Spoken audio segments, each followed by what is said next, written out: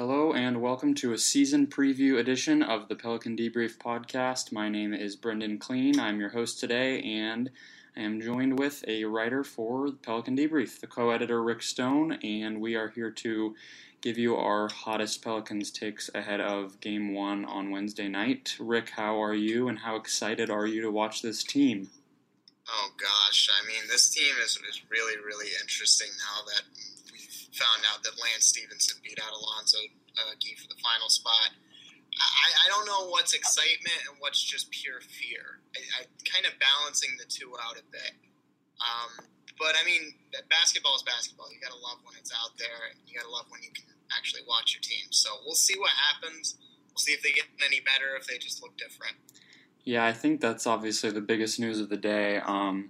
We are recording it on Monday, and earlier this morning, the Pelicans announced that Alonzo Gee had lost the training camp battle. It came down to those two. The roster was at 16 heading into this morning, and they made their decision a little early, deciding that Stephenson was the better fit, apparently. And, I mean, it's nice to see John Reed of NOLA.com has been tweeting all day about, I think he's had a conversation with Stephenson this morning, and, I'm a changed player. He said, I think, I'm not going to get it exactly right, but something along the lines of, the whole league had the wrong perception of me. I just had to get into a camp to change their mind. And I don't know, does that seem? That's the thing that I've been grappling with the most, that I find hard to not believe. I believe that a person can change, but this person, I'm not sure. Lance Stephenson is a really interesting case. And first off, before we get into anything, let's just get it clear that he made the 15th man on the roster. It's not like he's suddenly a role player or a starter. He is the 15th man. And sure, this team is very, very banged up, and he's going to get minutes early on in the year. But it's not suddenly like he's come back into the role that he was before everything that came down. So he still has a lot to prove going into this season that he deserves to be on an NBA roster long term. That being said, he did win the spot, and that does mean something. Alonzo Gee is a very serviceable player.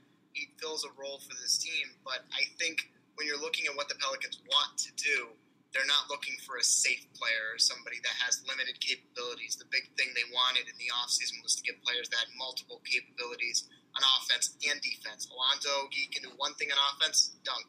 And he can do one thing on defense, which is use his massive athleticism to block shots. He doesn't really have a ton more that he brings on multiple sets, so it's easy to counteract him, similar in ways that Omer Sheik and Alexei Ajinka are not that flexible. But this team really seems to want to go a flexible route. And if that's the route you want to take, Lance Stephenson makes more sense. He has capabilities on offense that are more than just shooting or driving or passing. He does it all. And defensively, he's not great in any area, but he's very balanced on what he can do. And he can do what Gentry wants with the switching on constant pick and rolls. It's going to be really interesting, though, to see what happens on the court. He can say whatever he wants now. I want to see what happens when the games start, and it really becomes paramount that either he's going to be a guy that fills just a few minutes at the end of games in garbage time, or if he's actually going to fill a serviceable role on this team. Well, I think that's what the real decision was with this. It wasn't just which player, it's how big of a role do you want the 15th guy to have, and if you're picking Stephenson, that clearly means that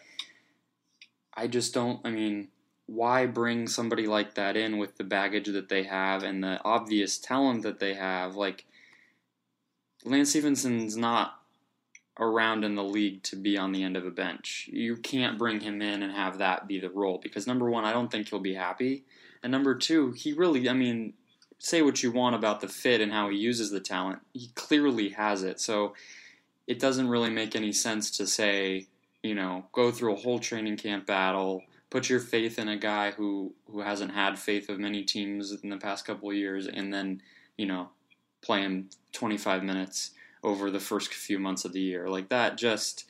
It's hard to believe that that's going to be what happens, where, if it had been Gee, that obviously would have been, because like you said, he's very low upside. I really don't know what to make about this.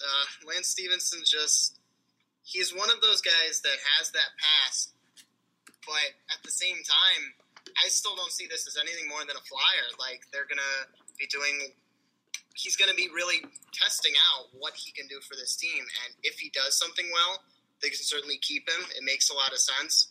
But if he doesn't work out, they can more than certainly cut him. It's one of the deeper positions on the roster. It's something that is easily replaceable if it goes wrong. And he's really Tyreek Evans. And with Tyreek Evans' contract running out, it very well just could be a flyer to see if they can get a better and more serviceable version of him. Well, I hope that that's all it is. And like you said, there's so many interchangeable players on this roster and question marks about what any of it's going to end up being. But it's definitely going to be, I mean, for the rest of the league especially, we as fans maybe know that it probably isn't of much consequence, at least right away as he plays into the, gets into the system and learns the team. I mean, he's only had one camp, which a lot of these guys have, but they'll all be learning on the fly to a certain extent, and it'll all be, a matter of who sticks. But I think that goes pretty well into the real purpose of the podcast, outside of that news, which is to predict some fun things about the season, as much fun as the Pelicans can be this year.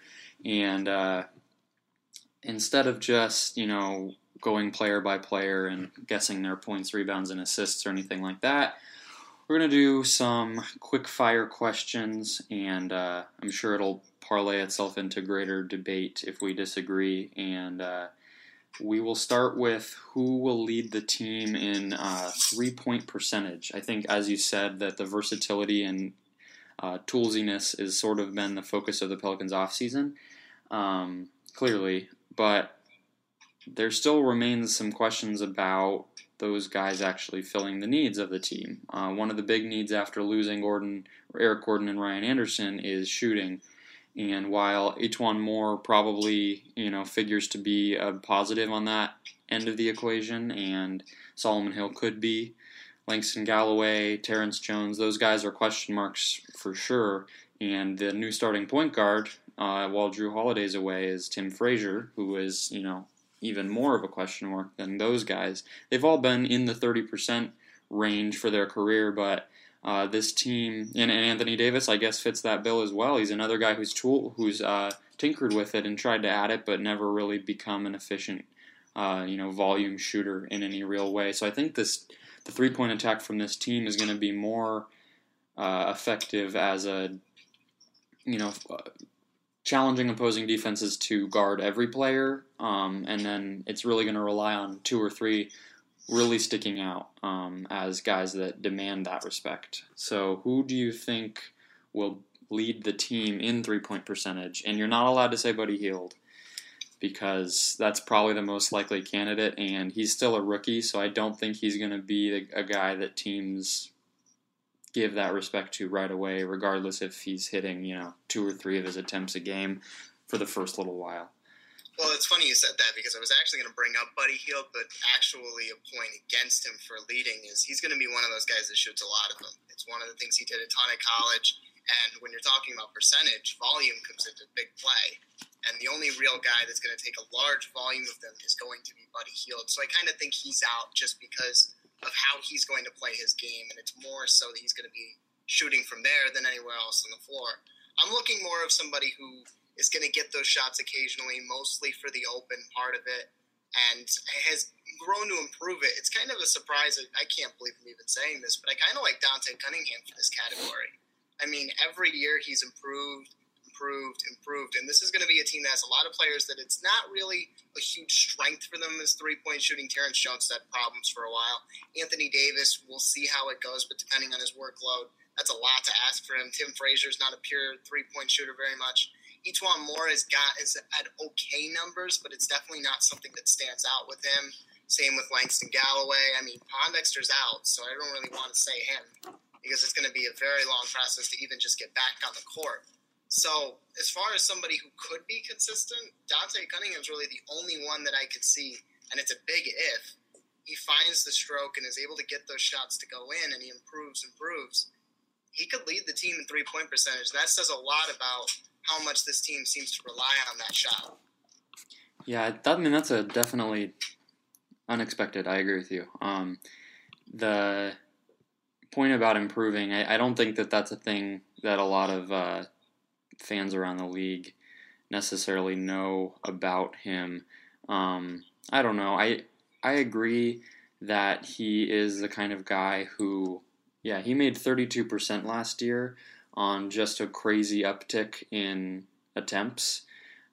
He shot 174 of them, and up until that point had shot less than 50 in his entire career. He made more last year, I'd say, than he had ever taken before. I'm trying to do the math really quickly. It definitely didn't get to 50. He made 55 last year, so he's definitely a candidate, but to get it up from 32%, he's going to, I think you're right that he probably won't shoot quite as many, so he'll have that benefit. I'm really interested overall in what his role ends up being. I think early in the season, when we don't necessarily know what we're going to get out of a Terrence Jones or even a Solomon Hill, he'll be probably relied on a little bit more.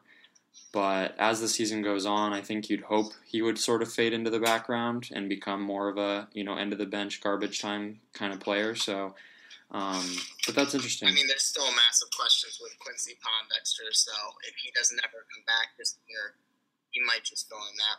Yeah, you're right. I don't know. I guess I see Cunningham more as a 4, and maybe I shouldn't, because on this team, they might not have the benefit of, playing everybody where they should be played. I think my candidate is E'Twaun Moore.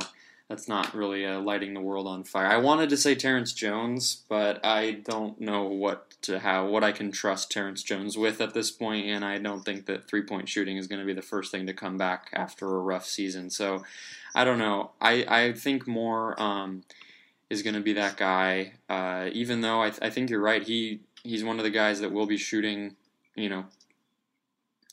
He'll lead the team in attempts some nights. I think that's fair to say, depending on what Hield's doing. But I think another point that goes toward this is that the season that his first season in Orlando, he played in 75 games. I didn't even know. I mean, I had loosely heard this guy's name until last season. And I sort of figured that he had just been around, and then last year was his first real NBA experience. But he played 22 minutes a game over 75 games that season in Orlando, and shot almost 3 threes a game. Had made 34% of them. So, I mean, he's been in a role. I think he'll probably hit upward toward 30 minutes a game this year. So he'll have the opportunity to shoot more of them. And I'm inclined to think he can make a bunch. I think that he's exactly the kind of player that Gentry empowers, with his system. The guys who can make a quick decision and make shots off of, not a lot of time. I think he'll make a lot of catch and shoot threes. I think he'll make a lot of off the bounce, maybe not threes, but, he'll get in a rhythm in a nice way. So I think if you're looking for a non-Hield shooter, I think he's my pick, but I think it's definitely something the team will struggle with. And obviously, you can't forget to mention, if you're talking about Moore, he shot 45% on threes last season, so it's not really that out of the question to think that he could stay around, 40% this year, regardless of the volume. He shot 2 of them last year, so a game. So I don't know. Yeah, you kind of wonder if last year was an outlier for him. Or I think you kind of have to assume it was, yeah. It'll be interesting. He's definitely going to get the shots up depending on if he's starting over Buddy Hield or if he's going to be a bench player. Well, I definitely think, too, we kind of heard over the summer here and there that he was going to be playing some point guard, and I think he probably will, but I don't know. I don't know how much point guard necessarily means. I think he'll be handling the ball, but I think a lot of that will come as a secondary option, especially now that the team chose to keep Lance around. I mean, if you have Lance, Galloway, and Frazier, all 3 of those guys are more threatening as a ball handler than Moore. And I think the shooting and defense that Moore provides, you'd like to capitalize on that a little more, and you don't want to overexert him just dribbling the ball up the court and running the offense every time down. So I wasn't super bullish on what he was going to do if that was his role. Sort of, I mean, he locked up the shooting guard starting spot, for the foreseeable future, and I like that a lot more, and I think it, goes well into the idea that he'll probably be a pretty efficient shooter. The next question was the most common lineup that we will see. Not, total times on the court together, but by the end of the season, the number of minutes played for, a five-man unit on the Pelicans. Who do you think leads, which five guys lead in that category? Obviously, with this particular team, you have to consider that Tyreek and Evans and Holiday are going to all be out, so they're probably not going to be in there, but what do you think? I'd probably guess that Tim Frazier would be the starter for most of the part, or at least in most of the lineups, he'd still play point. They had a lot of success with him last year. I'm assuming as the year goes on, Buddy Hield's going to get the nod for shooting guard. I don't know if he's going to start at the beginning, but I'd probably say Frazier, Hield, small forward would probably be. Well, he might run small with. I would say Hill, Terrence Jones, and Anthony Davis. I mean, it makes the most sense balance-wise. It gives them the most capabilities on both ends. They seem to really like running Anthony Davis with Terrence Jones. It seems to be something they're a huge fan of, the chemistry between them and what they can do on both ends. And Solomon Hill, if he plays up to his potential, can really fill that small forward spot really well. It's going to be, I think a lot of it comes down to who plays well as the season goes. There's a lot of question marks on what players are going to step up and which ones are going to really struggle. So, I think, you're right, because it's hard to have any real guesses about what any of this is going to become, because so much of it is going to be learning on the fly. I think, considering that there's already so many new additions, and then every month or so, the team figures to gain back another player from the injury line, and so it'll all be very different as each month goes. I'd say is going to probably be a different leading unit, but that sort of makes me think between Frazier starting at the beginning of the year, Holiday still. While he had success at the end of last season, I would not expect the team to be still overly keen on overextending him in any way. So I think my guess would probably be Frazier more, because he did, just to clarify, the team announced, I think yesterday, sometime over the weekend, he will be the starting shooting guard, at least on opening night, and for the however many games it takes for him to solidify that or lose it, but he will be starting from opening night on, and so I think it'll be him in the 2 spot, and then I as much as I'm really excited to see what kinds of things you can do with Davis and Jones together, or Davis and Hill together over the course of the entire season, considering that I do think Omer Asik's going to have an uptick from last year and sort of solidify himself again as a playable big man, I think I'm going to have to go Hill, Davis, Asik in the front court. So those 5, I don't want that to be the team, the unit that gets the most. If another one clicks, a smaller, more versatile lineup were to click, I obviously would be inclined to go with it as much as you can. And it's hard not to be excited about Davis and Jones together, what they can do. They put the ball in Jones' hands a bunch in the preseason. I had never considered him the kind of player who you were going to really run an offense through, because in Houston he was next to one of the more ball-dominant players in the entire league in James Harden. So, he didn't really get to flash that, but considering Davis can do a lot of those same things and a lot of the roster figures to be able to do it too, it's so tantalizing, but I really don't know what to think of Jones, and while he had a nice preseason and he played quite a bit, I'm not willing to pull that trigger yet, and I also am really hesitant to buy into Solomon Hill being a real, even 55% of his minutes coming at the 4 this year. I think it'll be more experimental at the beginning of the season, and if he earns it, I'm more than happy to go with it, and I think you can do a lot of fun stuff with 3 guards in the lineup and put Galloway in there, Hield in there with the other 2. But I think that, over the course of the season, it's just the most trustworthy unit. Frazier, Moore, Hill, Asik, and Davis, so... Well, my biggest question with that, it really comes down to Omer Asik. This is a make-or-break season for him. If he plays up to what he can, then he might save himself that starting center spot. But I think this team is right now thinking, if he doesn't start stepping up, they're going in a totally different direction. And I know his contract is a complete albatross. They're not getting away from it anytime soon. But I don't think that Alvin Gentry would keep playing him if he doesn't fill the role the team needs him to. I mean, he can sit on the bench with all his money, but this is his year. He's either going to make it or there's going to be a lot of questions about trades and whatnot. Well, we won't. Let's just say my bold prediction is going to lead to a larger conversation about Omer Asik, and it has to do with the MVP ballot. I'm just kidding. No, it does not. But the next one, it's sort of similar. It's based on injuries and lineups and all that. Is minutes played.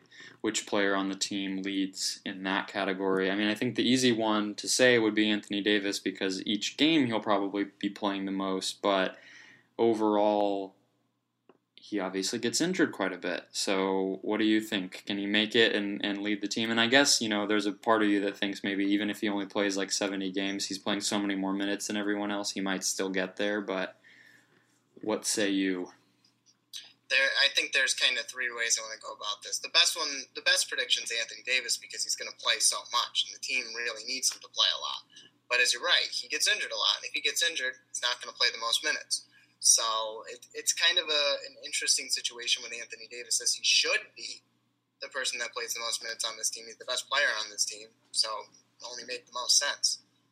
And then you kind of go with the other option, which I think is probably the safest. It's weird to say that this might be the safest, but Solomon Hill's going to get a lot of run because early on there's injuries at all 3 positions that he might be playing this year. Well, all 2 of them. I don't think he's going to be playing much center.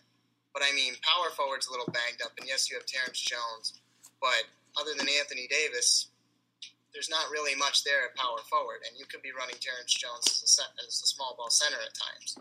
So, I mean, Hill's going to get a good chunk of small forward minutes unless they run Dante Cunningham there, which they might run Dante Cunningham at the 4. But he seems like the guy that fits in most of those lineups where they just need somebody to fill in there. He seems like somebody that they want to get a lot of run this year to see what they got out of him and the contract that he gave him. And as far as reliability with health, he's the one person on the team that seems to be somewhat reliable as far as staying on the court. So all that together seems like he makes the most sense of all the other non-Anthony Davis picks. But I don't feel comfortable about any of them.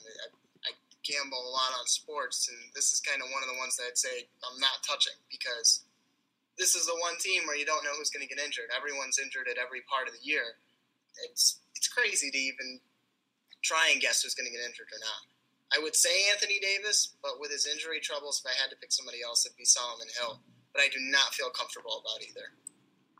I agree. I mean, it's sort of a weird thing to talk about also. I mean, to proclaim that some man is going to hurt himself and not be able to, work is a little strange. But I think it's an interesting and necessary debate for this team because of how much they struggle with that.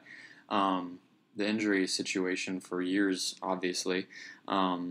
But I agree with you. I think Solomon Hill was my pick and who I had in mind when I, thought of the question because Joel Myers over the summer, the play-by-play announcer for the Pelicans, tweeted, or I think it was through someone else, speaking with him, that he sort of said Solomon Hill starting at the 3 was quote-unquote part of the deal.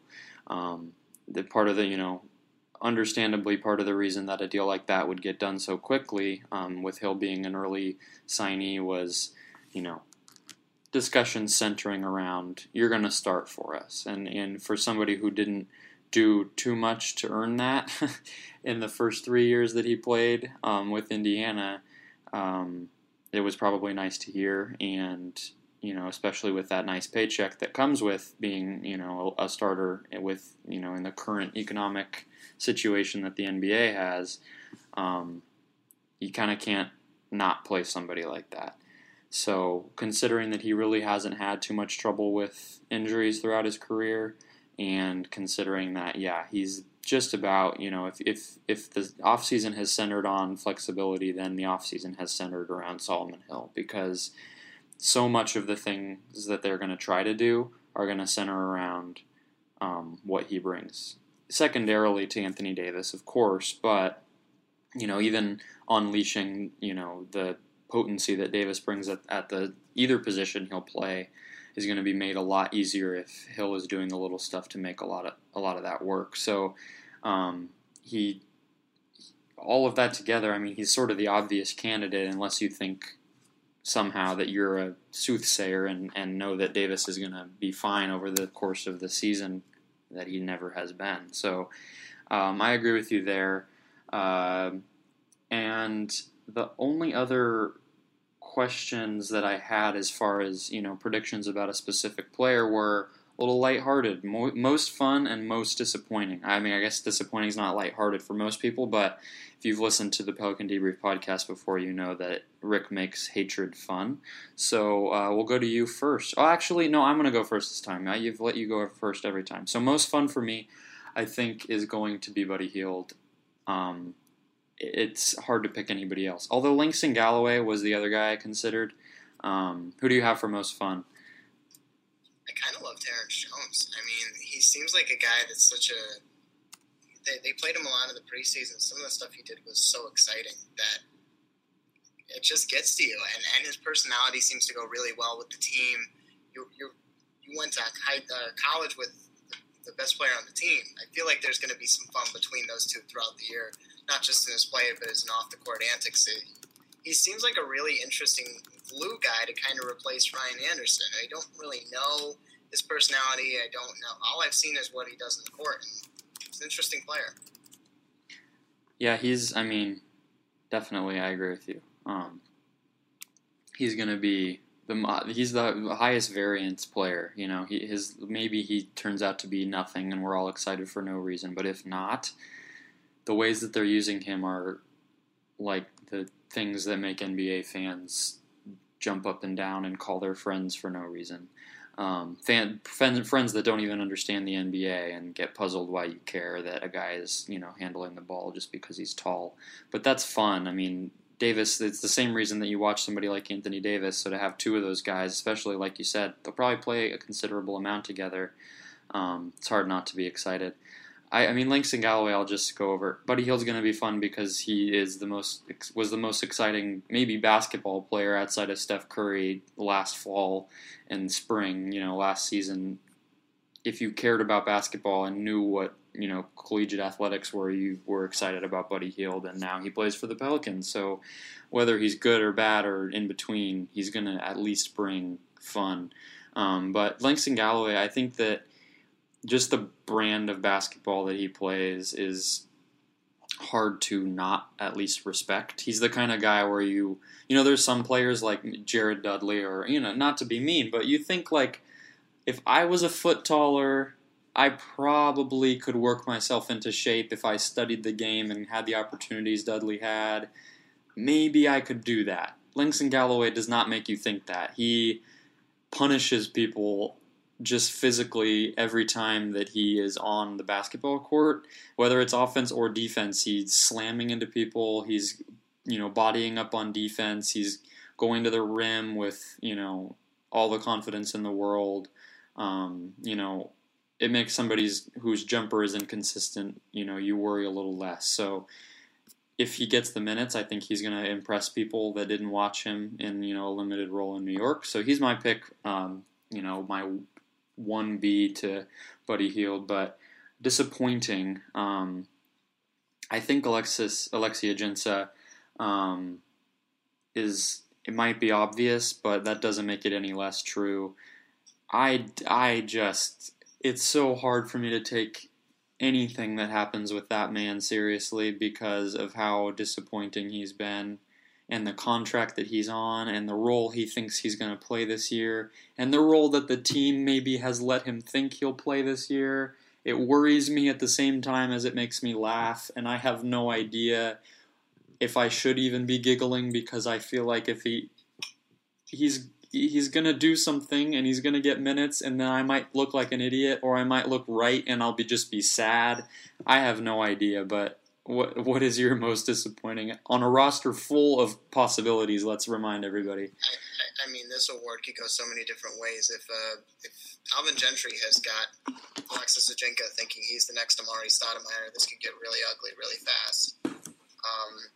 I have to bring up Omer Asik because it's almost like it's become his award. Every year it becomes, what is he going to disappoint this year? Is he going to tip in another basket for the Spurs to win? Is he going to just stand around goofily having no idea what's going on again?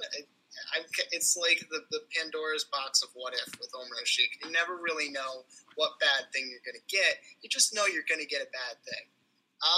The other possibility could be Tyreke Evans. This is his last year on the contract. I know he's hurt, but if he can't come back and do anything, that's just going to have a really ugly feeling, ugly taste in the mouths of Pelicans fans after what they gave up for him. I mean, it's been a project they've tried for years, and it's been a project that never really panned out. And this sort of feels like the last moment of that saga, where it just gets really sad because nothing came of it.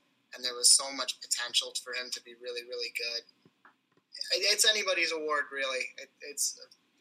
Anyone can win it because of the possibilities. And I think a lot of it comes down to what your expectations are for each player, which is a great reason why to pick Alexei Ajinka, because if he thinks he's going to be a starter, then we'll see how the season goes. Well, I do want to say, I mean, one point to make here is, I mean, we laugh because we spend too much time focusing on this team, and we nitpick on the comments like Ajin says that, and it's not even him. I don't really fault him because you don't make things like that up. You've been around the NBA long enough. You've been in one franchise for long enough. You're not just creating things out of thin air. That's obviously been talked about in camp, and he started, I think, 2 or 3 of the preseason games. So clearly that's on the table, and he started last year, more as an injury, caution, but that it's not far-fetched. And so, but the one thing to say about the roster as a whole this year is I agree that Omer Asik was most definitely, up there last year, but in some ways,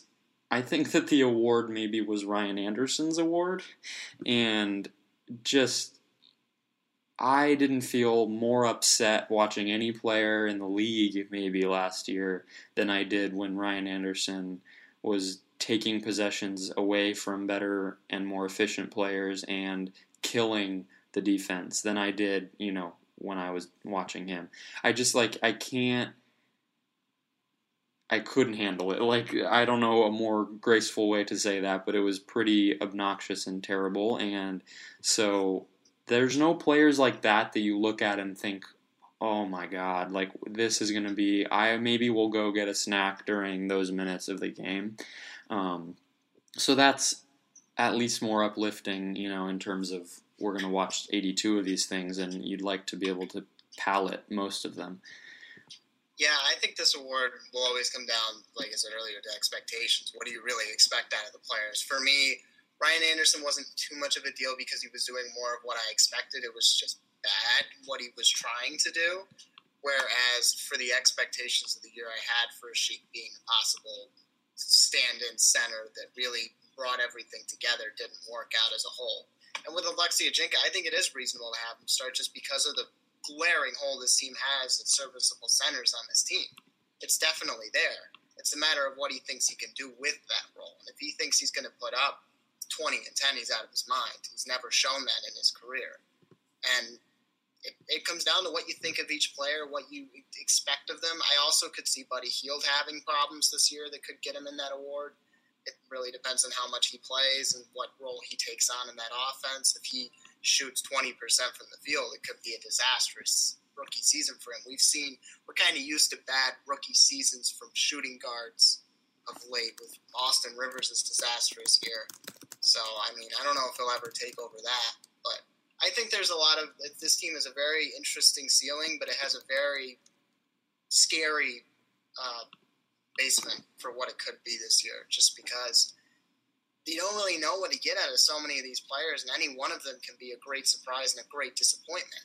Yeah. It's just a matter of how they play. We haven't seen much of it yet. Once you get into the season, maybe we have a better of an idea, but it's so tough to pick somebody to be a huge disappointment when all you've got to go on is their past seasons. Well, I like this format. I think it would be interesting to do this, monthly or quarterly, and then look back on our answers and then see what the actual truths have been. But I think that we can move into just general predictions, record and standings and all that. And we do have a bold prediction each to wrap up the show. But for the listeners and for you, because you said you have been at work all day today and didn't get to see a lot of the preseason wrap-up news, and then also, a fair bit of sites have put up their season previews in the past few days, but just for a shameless plug, the Fanside had launched a new NBA vertical called The Step Back, which you should all check out because we're going to cover the Pelicans, and I write there, and Ian Levy, who is a writer, who is an editor for Fansided that has been on the podcast, and Matt Sanfrone, who was the editor here. All of those people still right there, and it's going to be great. But the New Orleans Pelicans preview that they posted today, a section of each team's preview was called Perfect Strangers, and Matt Deanna, who used to write for Nylon Calculus, is doing, or I guess they're all up now, has done statistical previews of the offense for each team, and the way that he chose to do it was most interestingly feasible lineups. So he kind of shows the averages in their shot diagrams compared to league average, as we're all used to seeing. But this idea is basically a sort of far-fetched but also possible lineup that would just be bonkers on offense if everything went right.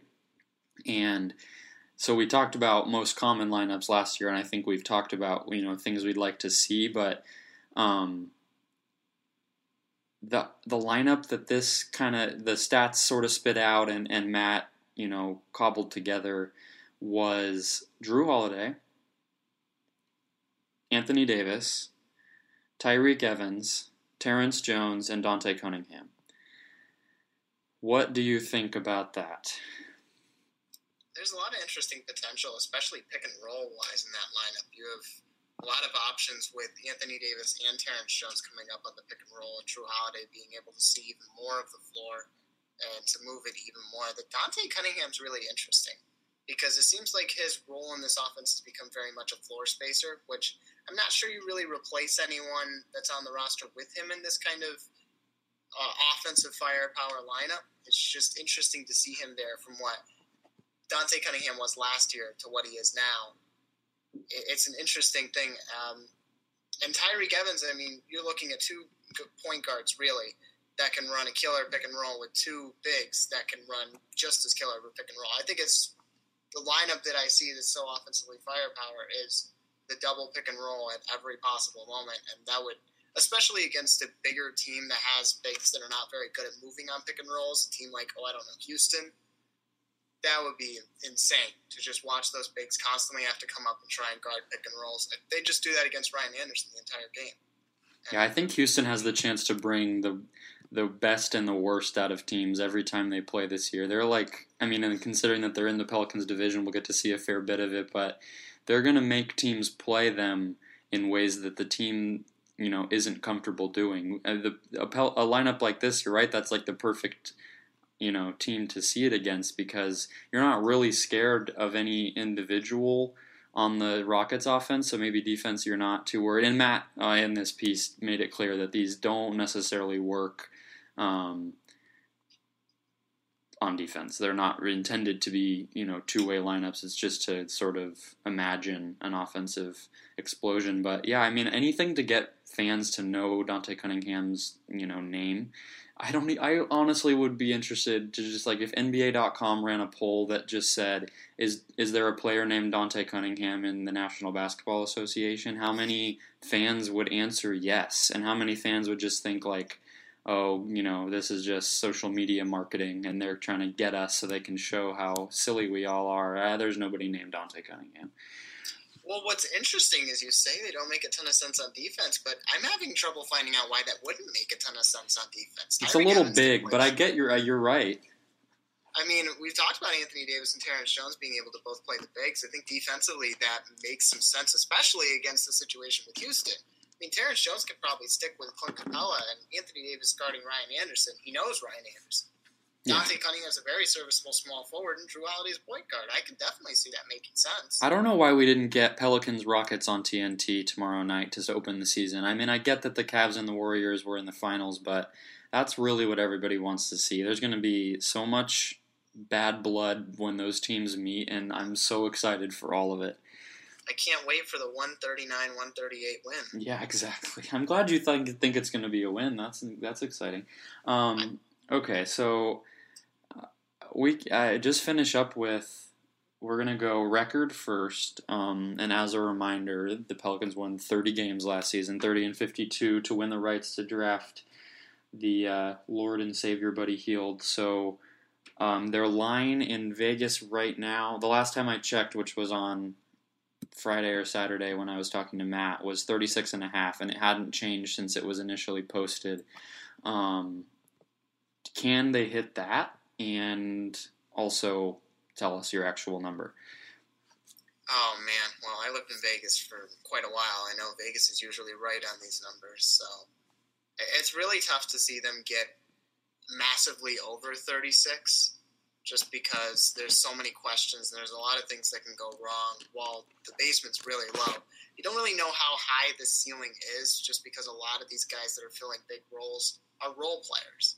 And they're guys that's going to take some time for them to actually understand the offense. We've seen the problems with the defense, too, even though all these changes were made on the defensive end and they want to be flexible, that they've had one of the worst defenses in the entire preseason. Yes, I know it's the preseason, but you still play defense in the preseason, and it's still been a massive problem for this team. So if they're going to fix that, maybe you start to get in the 37, 38, 39 range, but until then, I have to go under this 36.5, and I'm going to be kind of nice and say 35, even though I could very well see them go under that number. There's just so many questions, and when you're building something brand new, it takes some time for it to work out. We saw it with super teams. Miami Heat weren't perfect the first year that they all came together, and every new project takes time. So I don't expect this year to be the year the Pelicans really break ground. I could see them under 30. I could see them a little bit over 30, but I'll be nice and say 35 to keep the happiness of the fans somewhat around and not scare them away too much, I guess. But there's a lot of questions with this team that I really want to see work on the court before I start to get too excited. Yeah, I mean, I think that's the general consensus. I was reading Zach Lowe posted his, tiers of the NBA, which is just the way that he previews everything, and he was honestly one of the more optimistic people about the Pelicans that I've read all offseason. His little blurb about them basically said, what player in the NBA has, the most upside for just this season than Davis? To grow. Obviously, Steph Curry, the best players in the league, they're going to probably just continue to be that. He wasn't talking about those players, but, for one season to improve and demonstrate, bring their team to places that they haven't been, he said that he thought Davis, eked it out slightly over Karl Anthony Towns, and, that's a debate for whenever day you feel like arguing with your friends, but I think that that's a logical argument to make, that no one team really has the potential to derive so much improvement from one player.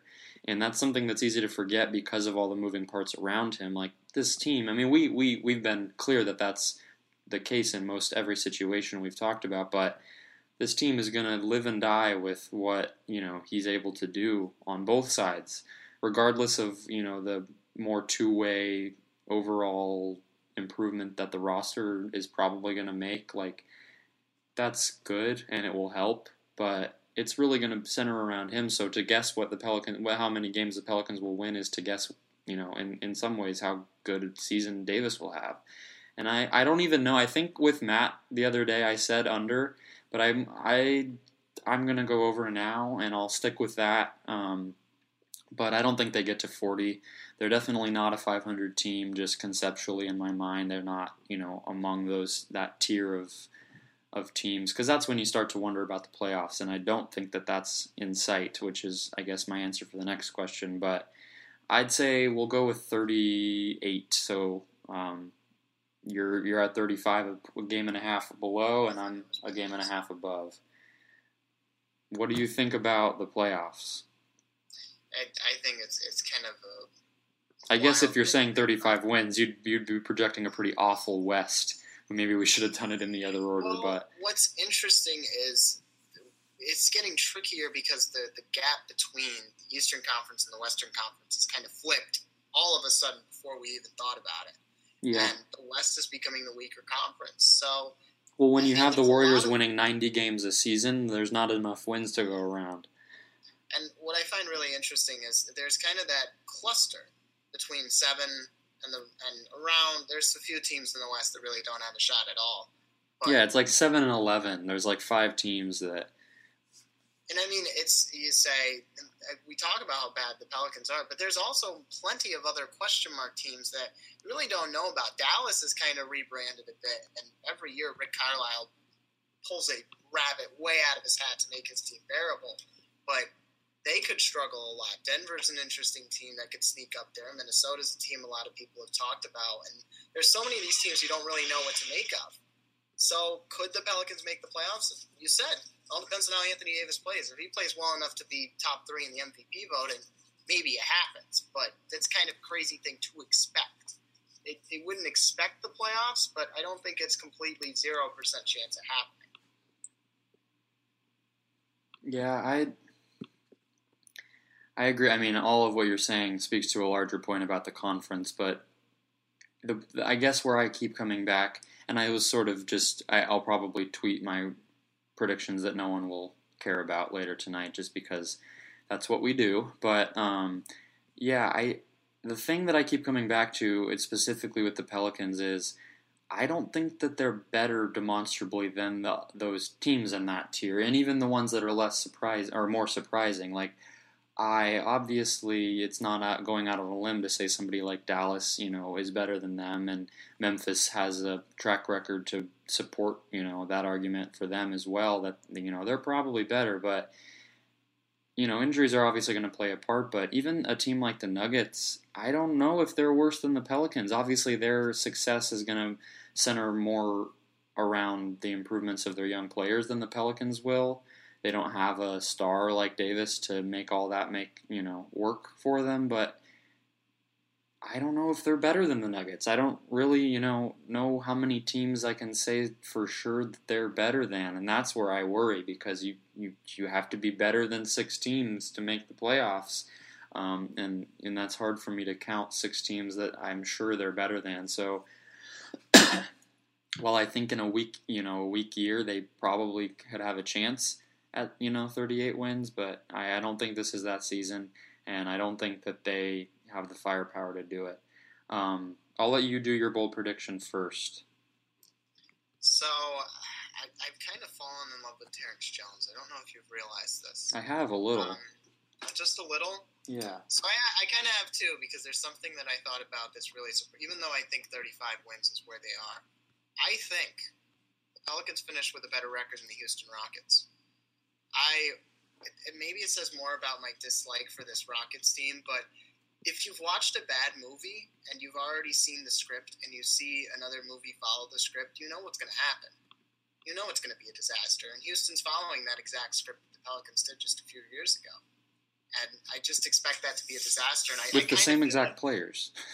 Yeah, and I think the Pelicans could really benefit from the fact that they are trying something new, and they match up really well against this Rockets team.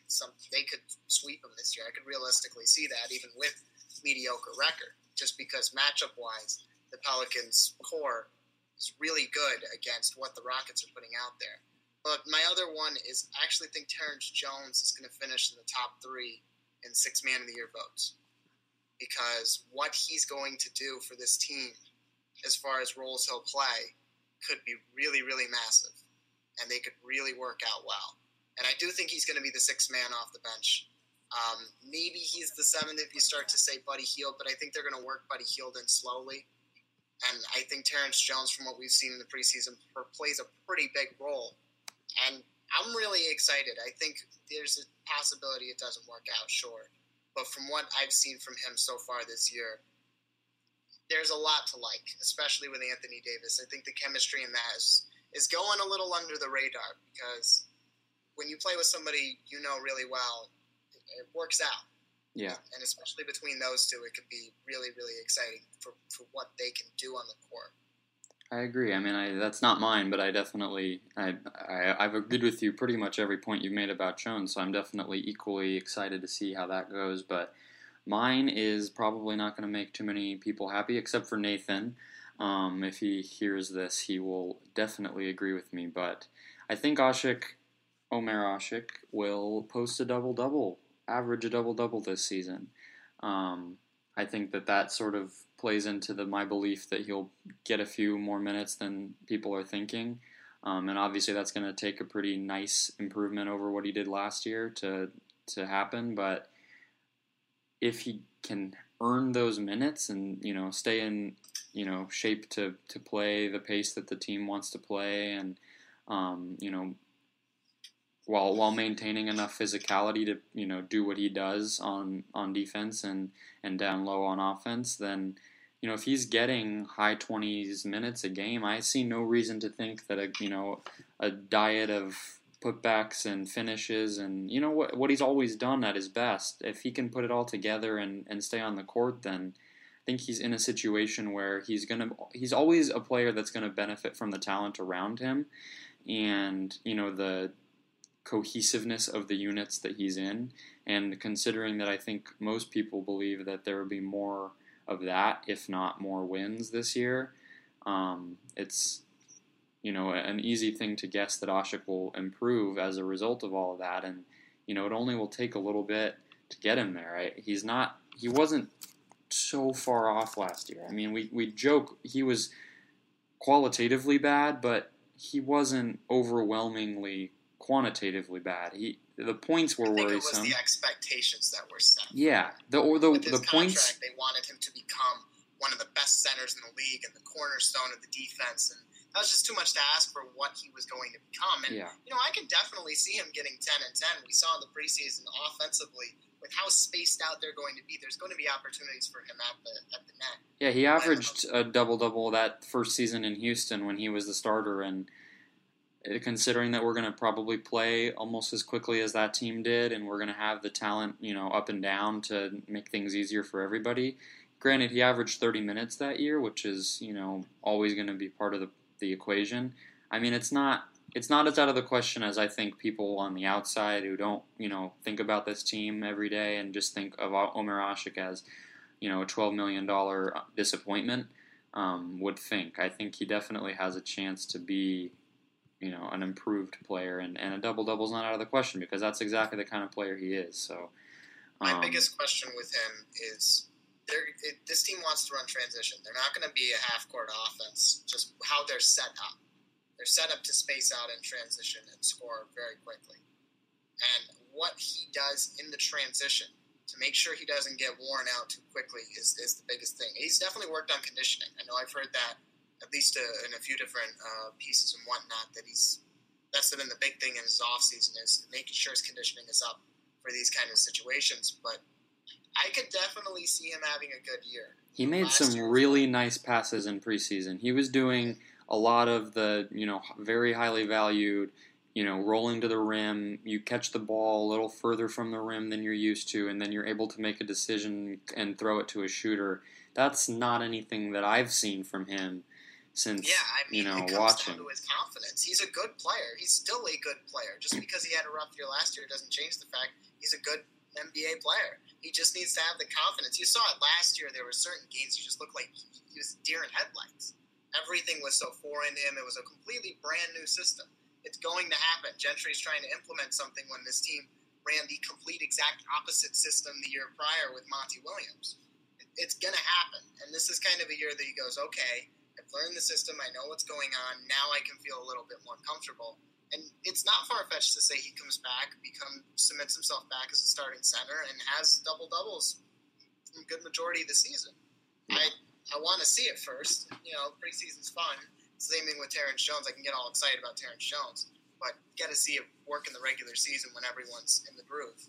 But it's not something that's out of the realm of possibilities. He's definitely capable of it.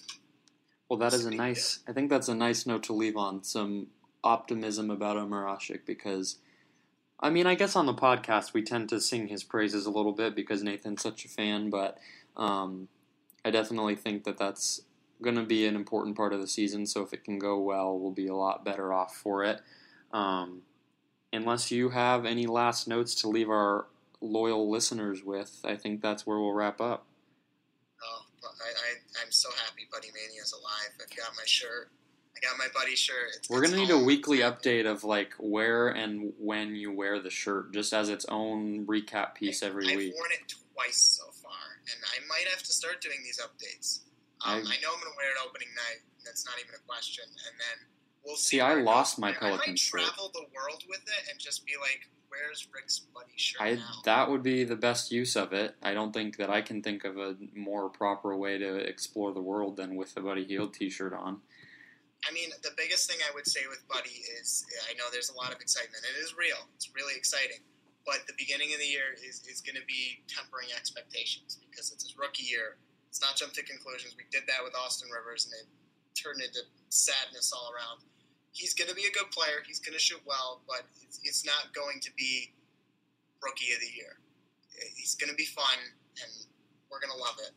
But I wouldn't jump to any conclusions on him breaking any barriers and turning into a star 1 year in. I think he has the capability to be a really good player. I just think first year in, let's calm down. I've read some stuff that it's a little scary. Always wondering if she's all into me. Curly hair like a fantasy, I can't believe. She quiet, but the only ass to intrigue. And she's the kind of girl that you're bringing home. That booty looking so nice like provolone.